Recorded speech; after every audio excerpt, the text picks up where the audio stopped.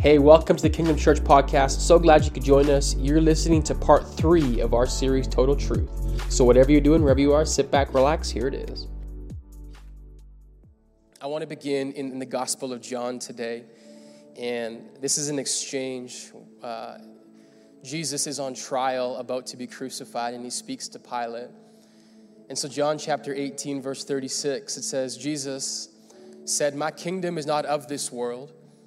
If it were, my servants would fight to prevent my arrest by the Jewish leaders. But now, my kingdom is from another place." "You are a king then," said Pilate. Jesus answered, "You say that I'm a king. In fact, the reason I was born and came into the world is to testify to the truth. Everyone on the side of truth listens to me." Pilate's response 2,000 years ago, kind of sounding like a modern day philosopher. He says, "What is truth? What is truth?" I want to call this message today, How Christianity Changed the World. And if you're a note taker, you're here last week. This is also the truth that sets free, part 2. So, hey, can we give Jesus a huge round of applause in this place? Come on, somebody. You guys can be seated. So glad that you could be here today. If you are new or visiting, my name is Harrison, and I'm just so glad that you could be here. We are in the midst of a series here at church right now called Total Truth. Total Truth. By just some noise, can you guys let me know who has been here for any parts of Total Truth? Couple people, come on, somebody. Anyone online been watching some stuff? Come on, Jake, fresh from Palm Springs, Kathy Ann. So glad. We have been in a series, and just to give you guys kind of a series recap. First off, I can't. So you got to go and watch part 1 and 2 online. But in like the shortest and simplest kind of recap of what we've been doing, this exchange that we just looked at between Jesus and Pilate kind of gives us a glimpse into what this series is all about. Jesus has this idea. He says, literally, "I have come to testify to the truth." So the premise of our series is this: when you follow Jesus, you actually have a picture, not just of partial truth, but what we have said is that Jesus gives us a picture of total truth. When I follow Jesus, it doesn't give me a picture for just certain parts of my life. It's not just like Sunday morning. He gives me an all-encompassing, full-on picture of the world. Does that sound familiar to some people? And so one of the things that we did last week, and again, I'm going to give, because I think for the purpose of today, you need to understand what we did last week. And so I'm going to actually give us a recap of last week, but it's going to be like a 3-minute recap. And I preached last week for 51 minutes.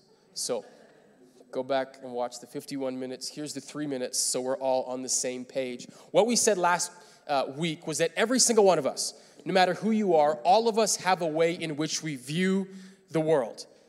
A Christian views the world a certain way. An atheist views the world a certain way. A New Age spiritualist views the world a certain way. All of us have a worldview. There is no one that does not have a worldview. And what we said every worldview, whether they know it or not, consciously or subconsciously, views the world through the lens of 3 questions. We called it the creation question, the fall question, and the redemption question. Creation question, where do we come from? The fall question, what went wrong? Why is the world like this? And then the redemption question is, how will this get better? Now, these, if you can put them on, I think I have a slide for it. These kind of look like very distinct Christian questions and like a biblical kind of way of looking at the world. But what we said, again, was that every single worldview answers these questions. And even more so, if they don't, they should. And so last week, we spent the majority of our time looking at what we called the biblical or the Christian worldview. How does the Christian answer these 3 questions? What we said was that Genesis chapter 1, chapter 2, and chapter 3 actually answer these questions for us. You guys remembering this? Ringing some bells? If you remember, say, "Yeah, I remember a little bit." A little bit. So, creation question, where do we come from? Genesis chapter 1, verse 1, in the beginning, God created. So what we found out is that as a Christian, as a believer, we actually believe that God created humanity. We didn't come from nowhere. We are not a mistake. We are not here by chance or a billion years of death and decay. We are here because there is a creator who actually has created us. And we said the implications of that are many. If you have a creator, automatically the creation has value and purpose and beauty. And so what that means in the biblical worldview, we view humanity, we view people as beautiful, created in the image of God. But all of us know this. Things have kind of looked good at times, but the world is never fully good. So the question is, what went wrong? Again, in the Genesis story, what we found out is that this thing happened in Genesis chapter 3 where sin, big word, enters the world. And what we said was that God gave Adam and Eve a choice. And every single one of us have a choice. We do not have to follow God. God will not make anyone follow him. We have a choice to obey or disobey. Adam and Eve, they chose to disobey. And so there's a principle that we learn that the further we move away from God, the worse we become. Pretty simple, and we call it, as believers, sin. Sin is to do that which God would call us not to do, or to move in the opposite direction of God. And so that's what we see in Genesis chapter 3, is rebellion. However, what we also see, Genesis chapter 3, 15, Genesis 3, verse 15, God was not okay to just say, hey, you know what, you rebelled, you're going to die, this is it. We learned about what was called the first gospel, Genesis 3:15, where God makes a promise that although humans have rebelled, he will make it right. The cross, come on somebody, the cross of Jesus Christ was the ultimate display of him making it right. And so what we said is, us as believers, we live in a place right now called the in-between. Sin and death have been defeated on the cross, yet the in-between is the time that we live in now before Jesus returns and everything will be redeemed fully and complete. Gosh, I got to sit down after that recap. You guys remember this? I'm not that tired. Calm down. But I do have the chair because I'm going to get into a posture of teaching later, and I feel like this chair might help me as I do that. So, does that ring a bell for anyone? I really want everyone to be on the same page. Now, here's where I'm trying to go. Our job as believers is to take that worldview, that very overtly scriptural language, and be able to view and understand the events of the world around us using that particular lens. And if you guys remember, we kind of briefly looked at the story of Damar Hamlin and kind of put it through the lens of creation, fall, redemption.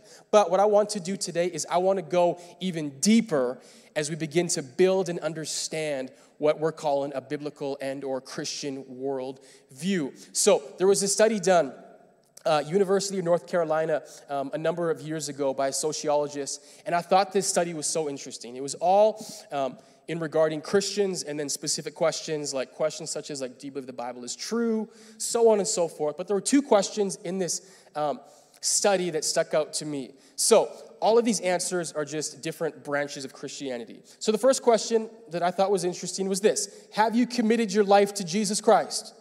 So evangelicals, 97% said yes. Fundamentalists, 91% said yes. Mainline Protestants, 82%.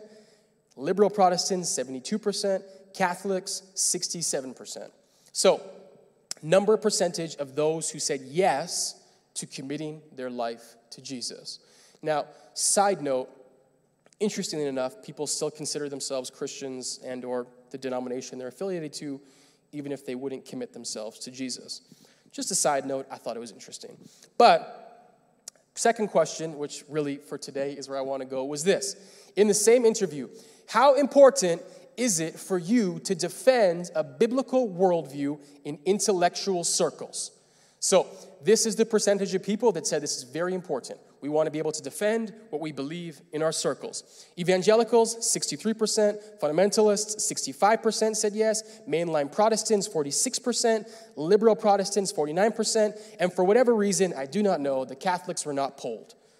They pulled out of that question, I guess. So, here's what's interesting. Committed followers of Jesus? Yes.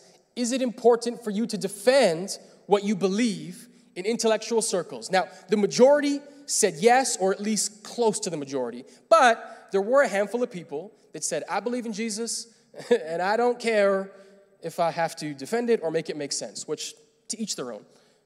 But here's the part I really want us to understand and lean into today. So for these people that said, yes, very important, when asked to articulate a biblical perspective on current events, not one person in the entire survey was able to do so. So in other words, they're saying, hey, it is so important for me to view the world through the lens of the Bible. The surveyor says, okay, do it. Not one of them could, which I think is a little bit crazy. So here's why and where it's relevant for us. Because essentially what the survey was doing was they would bring up a particular issue that was current in the culture. So for us in the last 3 years, there have been a whole lot of current events, right? Social things, political things. We've had in the last 3 years alone, social justice, right? Gender, equality, very recently, the whole abortion, Roe v. Wade, whatever the issue would be, just think of those issues. Now, if someone were to ask you, can you explain these issues using a biblical world view? Now, in that survey, every single person said, no, not a clue. So today, and those that I just mentioned are a few of the kind of hot button issues. I'm sure there's more we could just rattle off because we live in the social media culture, so there's always something new. So whatever the current issue is in our life or our culture, the question I want us to ask ourselves today is this: do I have a biblical framework to understand the world around me? Now, listen to me very carefully. It is wrong is not a biblical world view. You guys understand what I'm saying? There's a current event. That's immoral. That is not a biblical world view. To have a biblical worldview is not to see things in part. Now, there are issues that may actually be wrong and or immoral, but that is not a biblical worldview because that is only viewing something in part. To have a biblical worldview is to view an issue as and through the lens of the whole. In other words, how does creation, fall, redemption help me to understand the issue that is in front of me? And here's the cool part. And why if you don't know, I told you I love this kind of stuff. I'm so excited because I actually believe that the Bible does not hang us on an island to dry. It gives us an answer to understand not just what happened 2,000 years ago, but what happens today, tomorrow, and forever. Because God's word is eternal and it exists, although it was written in a specific time frame, it exists and makes sense in all time frames. So, I do know, though, there are a bunch of people that said, Harrison, I get it. Issues are great. But, brother, you just got to preach the word. Just stick to the gospel. Preach the good news. We don't need to get into this intellectual stuff. We don't need to get into the weeds.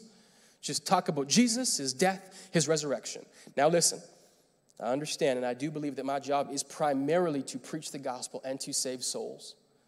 But I love what Charles Malik, the theologian and philosopher, says. He says this.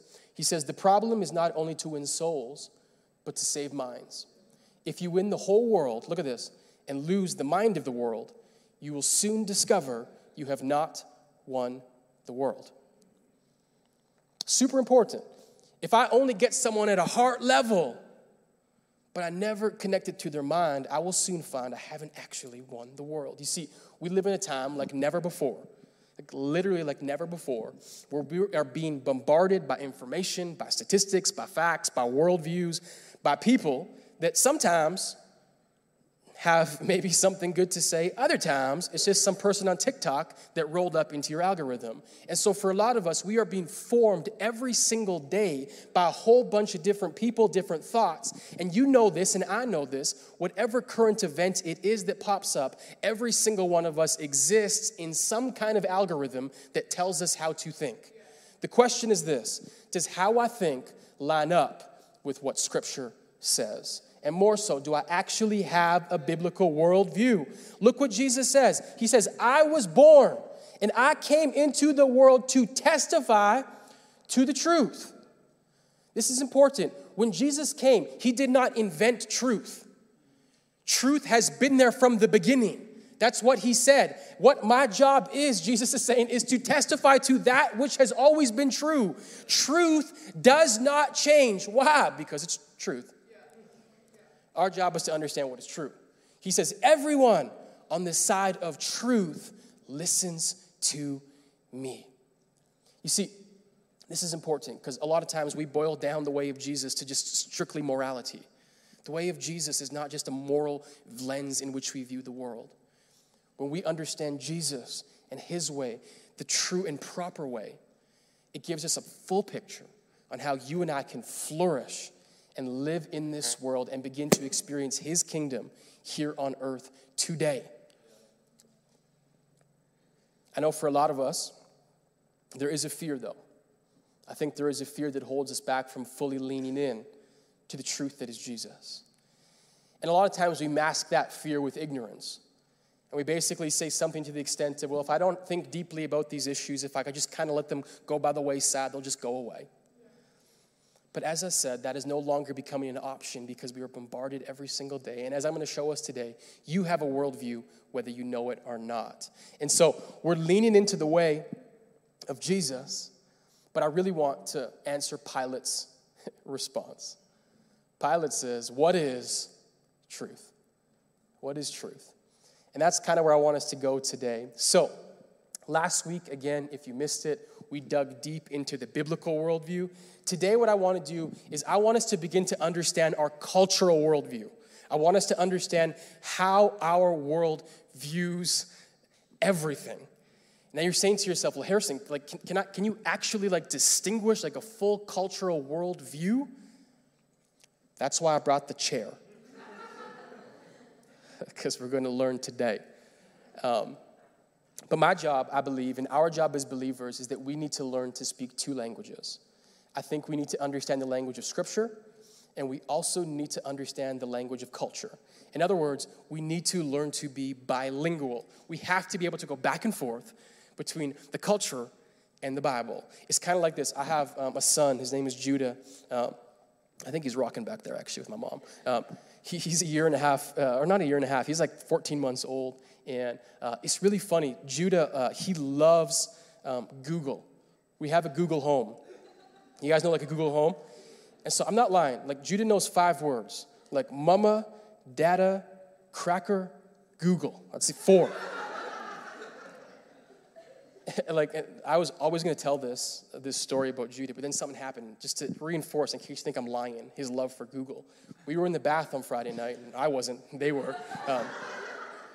And like Judah does this thing where he kind of just drowns. And so we always have to stay close to save him. And so on Friday, I don't even know what happened. He literally just fell backwards straight into the bath. And he can't, like, literally, if no one's there, he will, like, literally drown. And so he's down under the water, kind of scary, but I go and I grab him, pull him close. Like, I'm soaked. I get the towel. He coughs, finishes crying. I'm holding him close. He looks me in the eye. We make eye contact. And he just says, Google. That's a true story. He's probably waking up right now because he's hearing Google. But one of the things that Judah and I do on Google is that I'll just sit him on my lap. We go in front of the Google Home. And the language that like my family speaks, it's an Indian language called Telugu. And so we'll sit in front of Google, and I'll say, hey, Google, how do you say, like, I love Judah in Telugu? And then Google, like, quickly translates it, like, Judah. I don't speak the language, which is why I need Google. And so we just do this exercise where we just say sentences, and then Google translates it, and, like, Judah loves it for whatever reason. But I also love it. But the cool thing about Google is it has this ability to really quickly input one language and translate it to something else. So what I want us to be able to do is when culture throws stuff at us, when it's getting down your throat, when that person comes on and says, hey, stop scrolling. You know that person? Like, listen to me for a second. I hate those people. Anyways, when they come on your screen and begin to build a worldview, I want us to be able to quickly understand that language and then filter it through what Scripture actually says. In other words, our job is to become bilingual. So, as we begin to understand our cultural worldview, what I said last week was that there's 2 questions everyone should ask in terms of what they think and how they believe. 2 questions. Number 1, is my worldview logical? In other words, does this make sense? And number 2, does it bring me peace? So again, all of us have a worldview. All of us view the world a certain way. 2 questions. Does it make sense? And this one's really important. Does it actually bring me peace? What's the fruit? Does how I believe actually, listen, in life, like when those hard times come, those scary times, those moments where you don't know what's next, does my worldview actually bring me peace? So what I want to do is I want to analyze the cultural worldview and, again, filter it through these lenses and these questions, and also creation, fall, redemption. So again, the question you're asking yourself is like, Harrison, how can you actually understand like a culture as a whole? Because don't we all think different? Don't we all view things differently? The answer is yes. But here's where we kind of mix things up, especially in Canada. You see, a lot of times we look at our brothers and sisters and we think that we have, I'll call them macro differences. Like we think that we are so much different than Jimmy over here, and Susie over here. But the truth is, and one of the things that happens with culture, and you guys, if you've been in my circle, you've heard this before, culture is not taught, culture is caught. Meaning, no one has to teach you culture. Simply by existing in Canada, you are a part of the culture, right? You become ingrained by osmosis. The best example I can think of is like the longer you're at Kingdom Church, like whether you like it or not, at some point you're going to say, come on, somebody. That's just how culture works, right? Like you hear something enough, it just kind of gets diffused into your bones.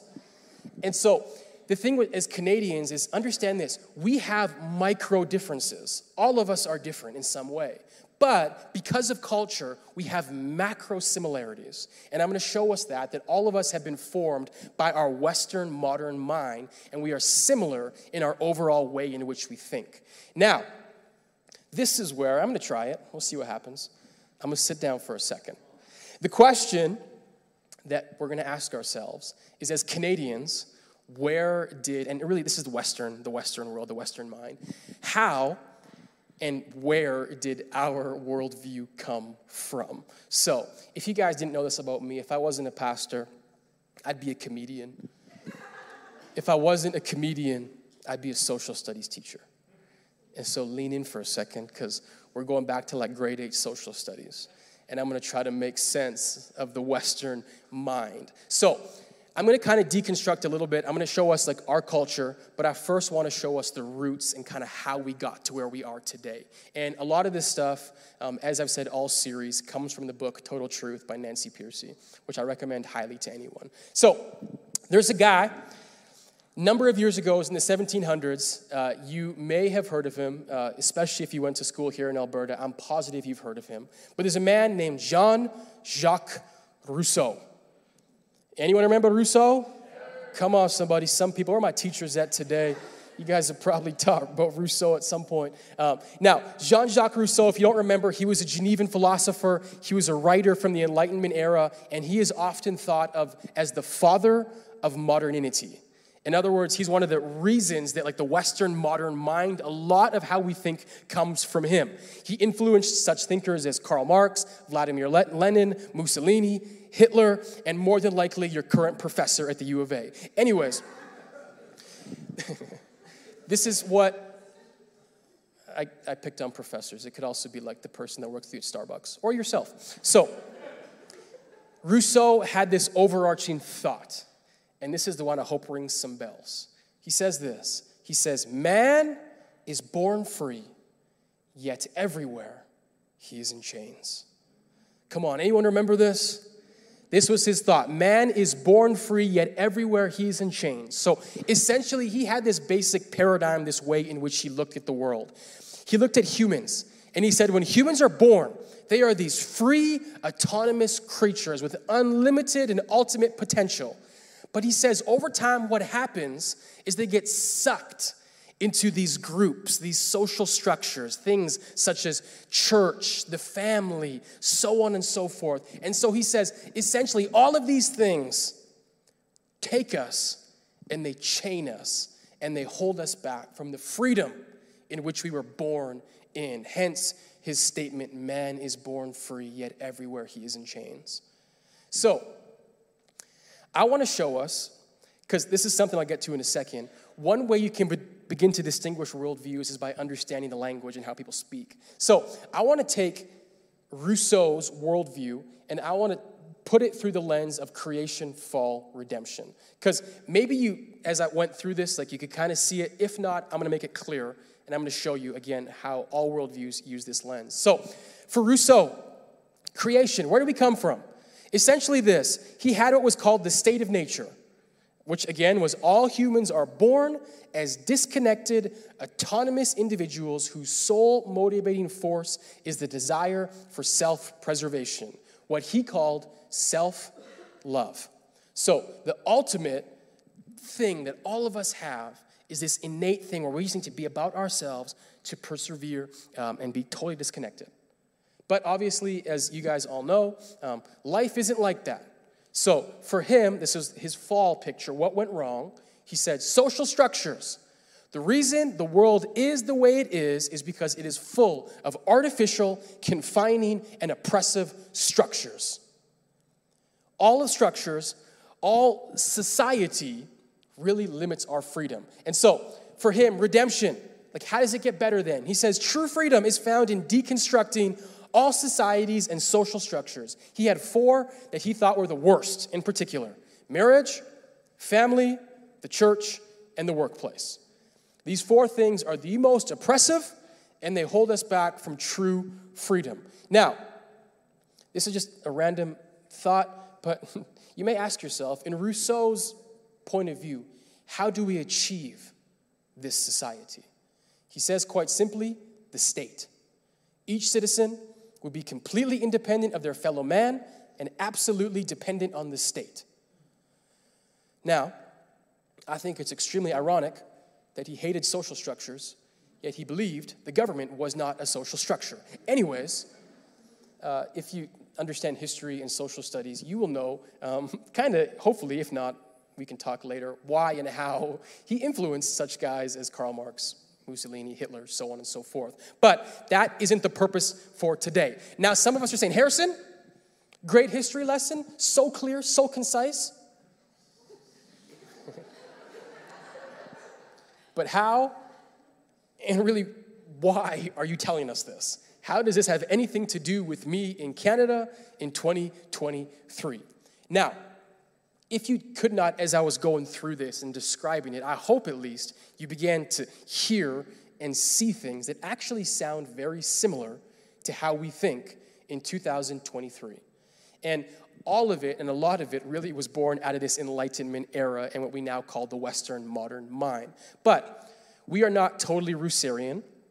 However, if there is one thing in our culture that has permeated from the Enlightenment era more than anything, when it comes to what we as Canadians value, it is this. And you guys can tell me if I'm wrong, but one of the highest values we have here in the West is what I'm going to call personal autonomy, aka freedom. Our culture places a high value on personal autonomy and freedom.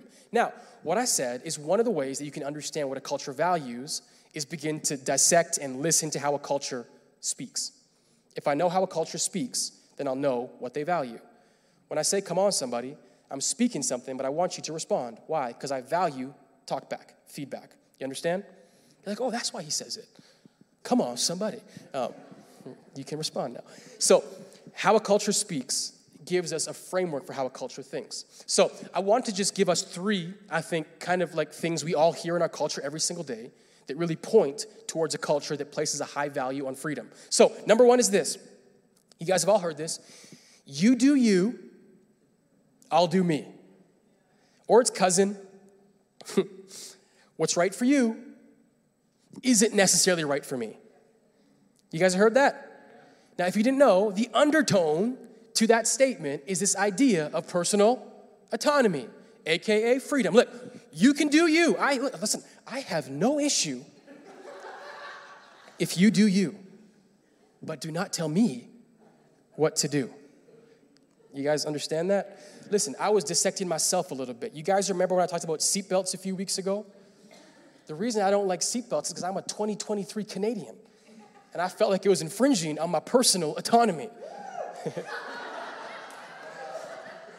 Because, again, as I said, we're all formed by culture, right? You do you, I'll do me. What's right for you isn't right for me. You guys have all heard those, right?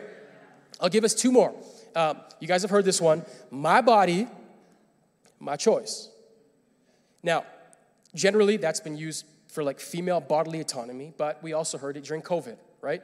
Vaccines. My body, my choice.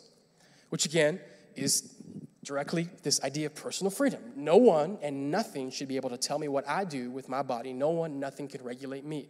Now again, I'm providing social commentary. I'm not really providing opinion. I'll get there later. Because I want us to understand how our culture thinks. So, last one is this, and this is really when it comes to probably more sexuality, but you guys have all heard this. Love is love. And the idea behind this paradigm, quite simple, is that no one and nothing should tell you how, who, or what you are to love. Love is totally up to you, right? My freedom, my choice, all of these things. Now, this worldview and this idea of personal autonomy, kind of why I talked about Rousseau. Number one, I love history. But number two, I want us to understand what and how and like where it came from in our culture. Because culture doesn't happen by accident. Thoughts come and they're formed and they are built. And so we live in a culture now that places a heavy emphasis on freedom. So I want to take the typical Canadian mind and throw it through the lens of creation, fall, redemption. Can I do that? And I'm going to show you. Everyone uses this paradigm. So quite simple. Creation, and this is very similar to Rousseau, but I would say it like this. For us, we are created as free and autonomous individuals. That's what perfection is, total freedom. Now, I'm going to critique this worldview in a moment, but one of the things when it comes to creation is you cannot just tell us what we are, you must also answer where we came from. So I'll get back to that later. But in general, today, the average Canadian would believe we are free, autonomous individuals, and that's what's best. So what went wrong? Well, ultimately, it's this. Anything that restricts freedom. If there is something, if there is someone that tells you what to do, how to think, they are wrong, right? And this is unlimited. Could be the church, could be your neighbor, could be your friend, could be your husband. Better not be your husband, but if anyone tells you what is wrong, they are automatically and pretty well intrinsically evil because they are infringing on that which is most important, your personal autonomy. Is everyone following? I haven't asked yet. You guys, we're good? So, how does it get better, right? Because again, we aren't Rousseau, but a lot of people, whether they know it or not, are like, yeah, man is born free but in chains. Like, get me out of this marriage. So redemption, like how does this get better? What does the average Canadian say? Again, pretty simple. Do what is best for you. The best way, the way to redeem the world, do what's best for you, right? Self-care, sleep around, leave your spouse, drugs, alcohol, the list goes on. You got to find out what's good for you. Now, next week, because I've realized that every message kind of builds on each other. So you got to be back next week because I'm going to really critique this idea of, and really why God gives us boundaries. So you got to come back next week for that. But as I kind of paint the cultural worldview of a Canadian and where it comes from, this Enlightenment era, I hope that perhaps you kind of felt like something was missing. Like that's like part of a Canadian, but like, is that the full Canadian, Harrison? Because I feel like there's something else that we value. And if you were paying attention, you're correct. Because I would say as Canadians, we probably value two things. I would say we value personal autonomy, freedom, but I would also say there is a heavy value on being justice-orientated. Would you guys agree with that? Right? In the West, we're very justice-oriented. And you've seen this in the last couple of years, right? Social justice, whether it's marginalized group, racial minorities, sexual minorities, women, disabled, whatever it may be, there's a strong cultural emphasis on this idea that everyone should be treated with equality, dignity, and respect. That's just something we value. Would you guys agree? And so, the question we must ask again is where did this come from? And why do we value this as a culture? Now, we can look at Rousseau and his worldview, and I hope I don't have to explain it to you, but his worldview doesn't really make sense for a culture that also strongly values justice, equality. Where did this come from?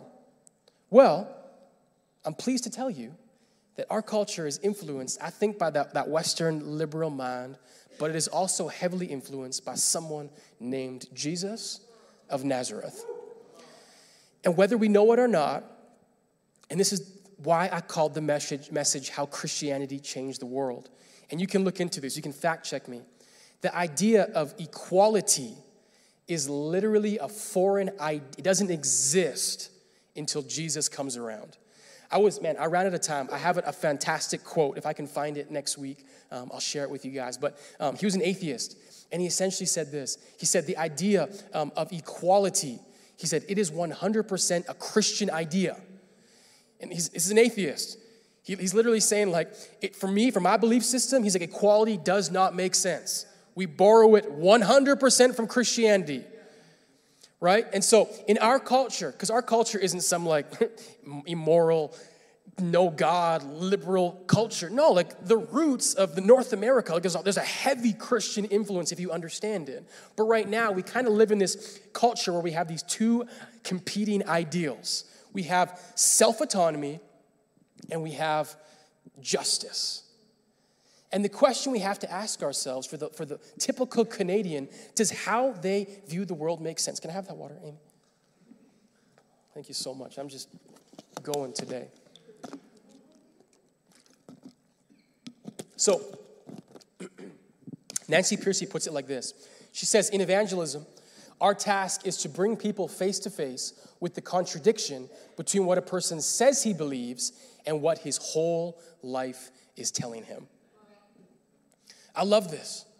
Essentially what he's saying is, like, because we can all say, this is what I believe, this is what I think is true, but the secondary question is this: what is your life actually telling you? What are you seeing tangibly as you view and understand the world? So what I want to do is I want to deconstruct the modern view. Deconstruction is a buzzword. I'm going to deconstruct the modern view. Can I do that real quickly? So we have to essentially work backwards and ask ourselves the question, does what I believe match up with what's all around me? So you guys might have heard about Rousseau and man is born free everywhere he's in chains. Maybe you're a classic liberal Canadian, just like, hey, you know what? Like, it's all about freedom.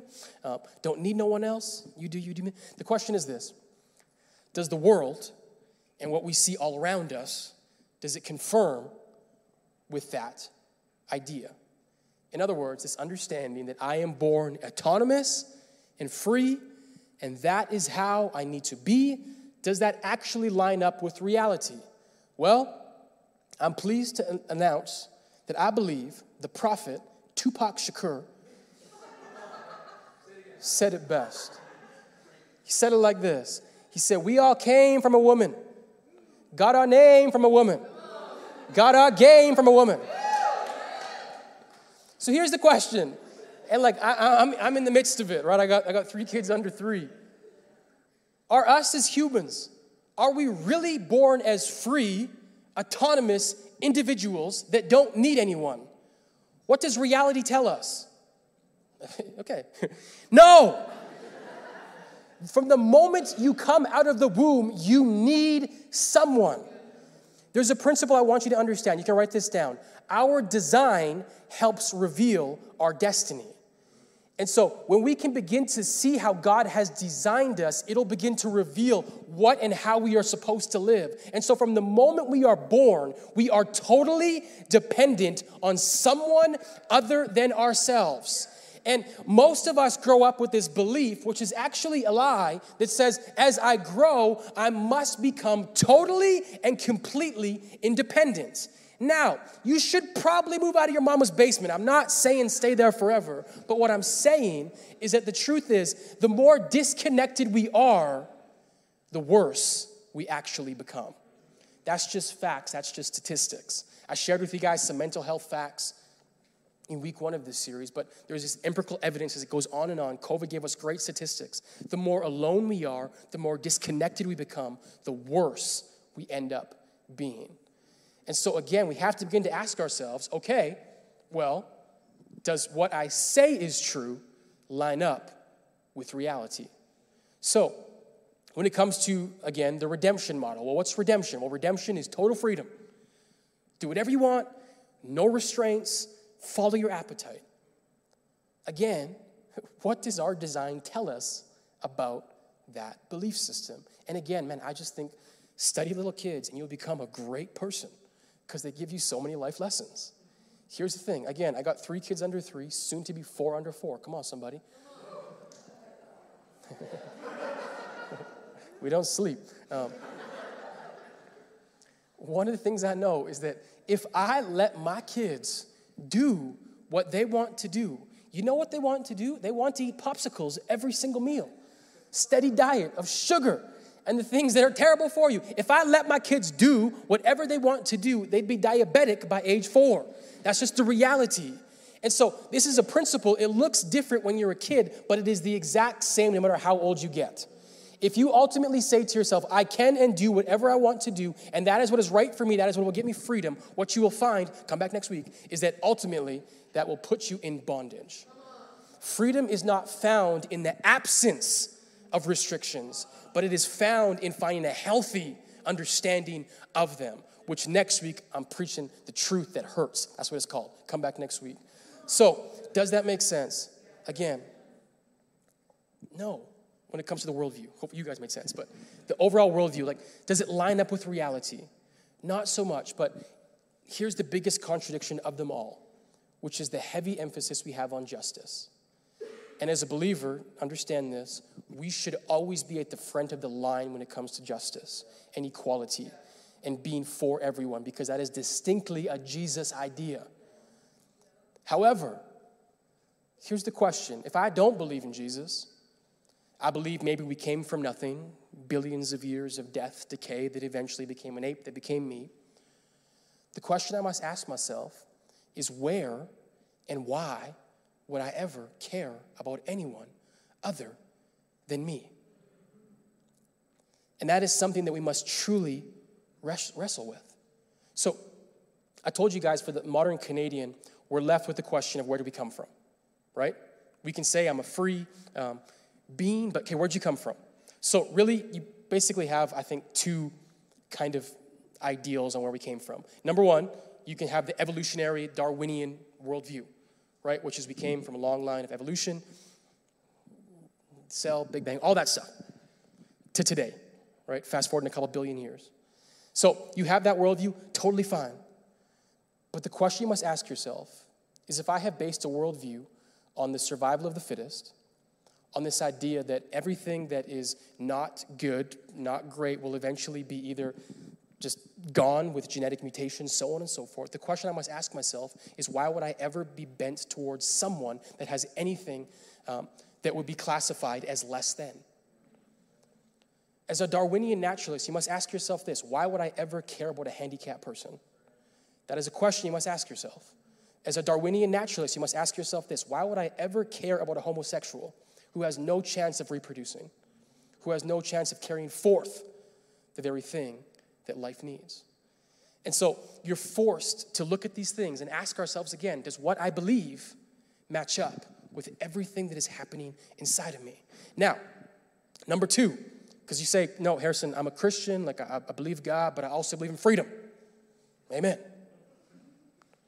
So if you believe in God, where did you ever get the idea of 100% personal autonomy no matter what? Where did it come from?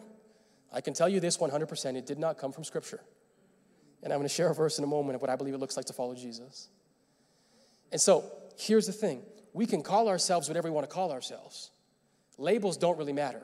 When I look at the statistics, like of the 70% that followed Jesus, but or the 30%, whatever the numbers were, that followed Jesus, but like haven't committed to him. Like, you can call yourself whatever you want to call yourself, is the point I'm trying to make. The question is, how do I live? What am I actually believing? And so what I want to do is I want to really just quickly just understand again, like the biblical worldview. Like, how does the biblical worldview help me understand what's going on around us, right? So again, when it comes to Christianity, pretty simple. What do we believe? Well, we believe that we are made in the image of God. Every single person has intrinsic value. No matter what you believe, no matter your sex, your gender, your ethnicity, you are of value. Whether I agree with you, disagree with you, whether I think what you're doing is moral, immoral, you still have value. Life and human life, all human life, has intrinsic value. From the womb to the tomb, human life has value. That's what we believe as followers of Jesus. And so, as we look at the world, that helps us understand, because my design determines my destiny. That's why when something outrageous happens, like when a video comes where someone is being choked out for 7 minutes, that's why I cannot watch it and not be stirred. That is why when I see oppression, inequality, hate, slander, something inside of me doesn't agree with it. Because we are created in the image of God, and every human has value. But as we see those things, because it's like, well, Harrison, why do those things happen? We have the answer. It's because we live in a fallen world.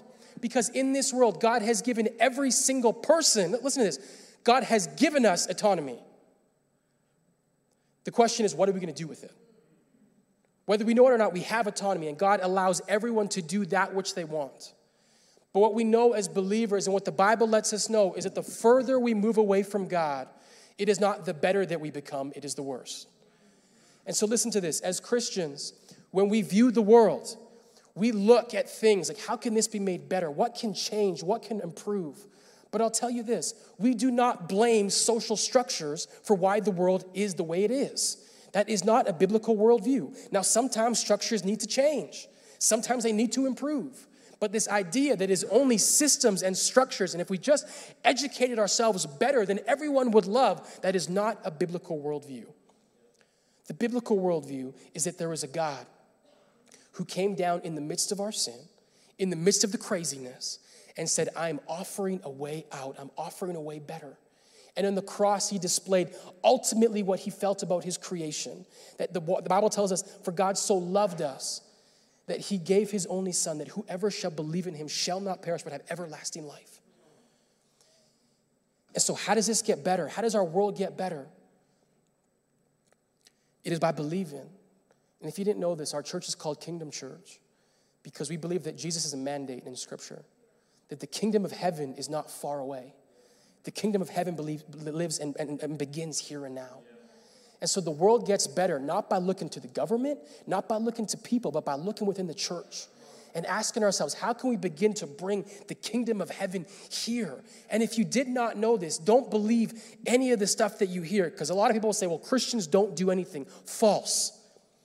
Christians worldwide are the number. I shared these stats a few weeks ago. We gave more in 2022 to causes than any other organization in the world. Christian churches outgave the government. Why? Because it's our biblical mandate to make the world a better place, to usher the kingdom here and now. And so listen, I said it last week. We live in the in-between. We live in the in-between. We live in between redemption and ultimately glorification, where God will bring us home. And so our job is to bridge the gap and give people peace. And I believe, listen to this, a way to view the world that makes sense. That actually makes sense. And this is kind of just, an overview. And maybe you want to go deeper and we can talk later. But I happen to believe that to follow Jesus is the most logical worldview that there is.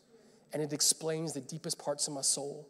And explains my bent towards justice, my bent towards equality. And it explains why I do not and cannot sit and look at the world and believe that it is what it should be. Because God has mandated we make it better. Claire, can you come up here for a second? Thank you. But here's what I know to be true. And here's what I want to close on. I know there are a lot of people here today. And ultimately, this message is good. You're like, Harrison, I have a little more ammo as I walk out into the world. But I know for a lot of us here today, if we're being true to ourselves, the reason that we are not following Jesus is not because of the logic or because we don't think it makes sense. It's because most of us know intrinsically this truth, that when I follow Jesus, I must come face to face with a decision. And the decision is quite simple. Am I Lord of my life? Do I determine what I do, how I think, what is right or what is wrong? Or ultimately, will I bend my knee to the King of Kings and the Lord of Lords and say, Jesus, have your way in me? And I know there are people here today that have been on the fence because you know the cost. It's like, Harrison, I know if I fully follow Jesus, I can't go back to the way I was. I can't think that way. I can't live that way. Harrison, there's some places I can't go. There's some people I probably shouldn't be around for a while. And I know there are people that have counted the cost and said, you know what, it's just too high. It's just too high. But I want to make the appeal today that at the end of the day, it's not a question of what will it cost me if I follow Jesus. It's more so, what will my life look like if I leave behind the one that actually makes sense of everything? The only one that can promise me peace. The only one that can give me logic and understanding and ultimately freedom. And so Jesus has an appeal in Matthew chapter 16. If you can stand up, I want to invite you into this because Jesus is inviting us into this as well. Matthew chapter 16. If it's on the screen, we'll see. Oh, there we go. Jesus told his disciples, the ones that were to follow him, the ones that called themselves apprentices, believers. He says, if anyone would come after me, and this is the part that should dive a knife into the Canadian mind, let him deny himself, take up his cross, and follow me. For whoever would save his life will lose it, but whoever loses his life for my sake will find it. For what will it profit a man if he gains the whole world and forfeits his soul?